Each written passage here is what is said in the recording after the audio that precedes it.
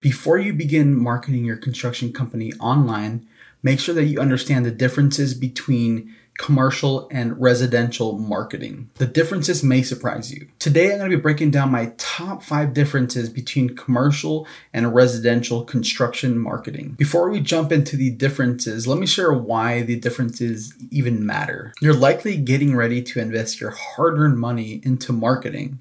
And the last thing you would want is for your money to go down the drain because of the wrong approach. My goal today is to show you the biggest differences so you can build the best strategy for your construction business. And now with that out of the way, let's jump in. The first and arguably biggest difference between commercial and residential marketing is that commercial is B2B or business to business, and residential is B2C, which is business to consumer. Commercial contractors will typically do business with a building owner, a developer, property manager, or even a general contractor. Whereas a residential contractor will typically do business with single-family homeowners. It's important to understand the difference because it's important to know who it is you're talking to. Even if the overall marketing approach is similar, the pain points and solutions are likely very different. And the only way you know the differences is by having a deep understanding of your customer. The second difference is that commercial contractors' marketing approach is usually built around brand awareness, whereas residential contractors' marketing approach is built around lead generation. Residential contractors approach their marketing to be able to gain more and new clients since the average homeowner only owns one home. Commercial contractors approach their marketing as a way to nurture relationships, whether it's with their clients or prospects, since the sales cycles tend to be longer and more relationship based. Think of it like this. Residential, if you get one client, you may get referrals to others, but it's not guaranteed. Whereas commercial, if you land one really good client, you can work with that client for years or even decades to come. And that's why residential is more focused on lead generation and commercial is more focused on brand awareness. Both are great options, but it's important to know what you're building towards. The third difference is the marketing channels that commercial and residential contractors typically use. Here's a breakdown for each of them. Commercial contractors typically have a website, social media, and sometimes some photo and video content. Residential contractors typically have a website, social media, SEO, local SEO, paid ads, photo, and video content. As a result, you can see that residential contractors typically invest more into marketing than commercial contractors. And since residential contractors invest more in their marketing, they usually have a more up-to-date look and feel on all their marketing, whereas commercial contractors tend to look more old and outdated. Can commercial contractors use as many channels as residential contractors do?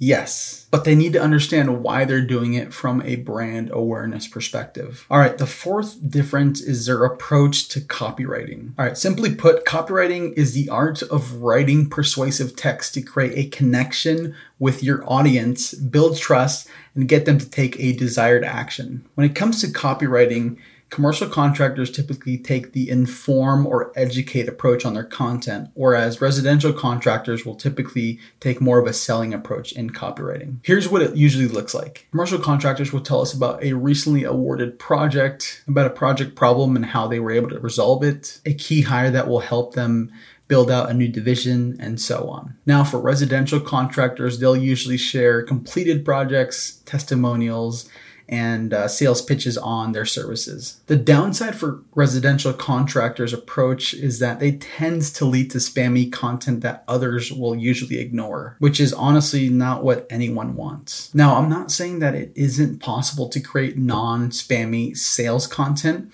but you need to be immensely strategic with your approach. The fifth and final difference is that commercial contractors are more relationship-based than residential contractors. Part of the reason why a lead generation approach doesn't work for commercial contractors is because that isn't how B2B clients make decisions. They don't see a social media post and say, yes, I want to do business with you. They don't see a contractor ranked number 1 on Google and think, they're on first on Google, they must be a really good contractor. They don't see a blog of 5 reasons they should work with you and hire you and think, I'm sold, let's talk. Instead, they connect in person at a networking, association, or industry event. Then from there, they typically schedule some sort of lunch or coffee and build the relationship from there. And as a result, their online marketing is there to help reinforce their expertise, their value, and their experience on commercial projects.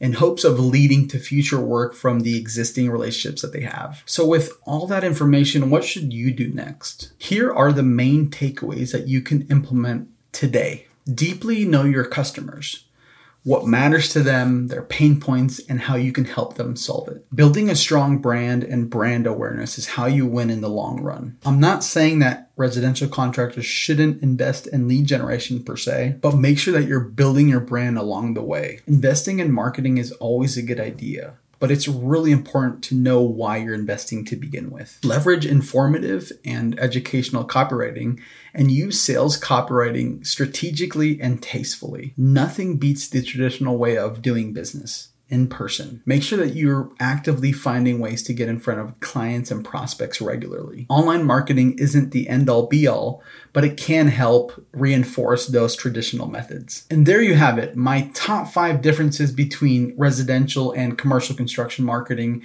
and what you can do next right away. Here's my question for you. Which one of these takeaways will you implement right away? Let me know down in the comments. And please don't forget to like and share this content if you found it of value. Thanks again, and we'll see you next time.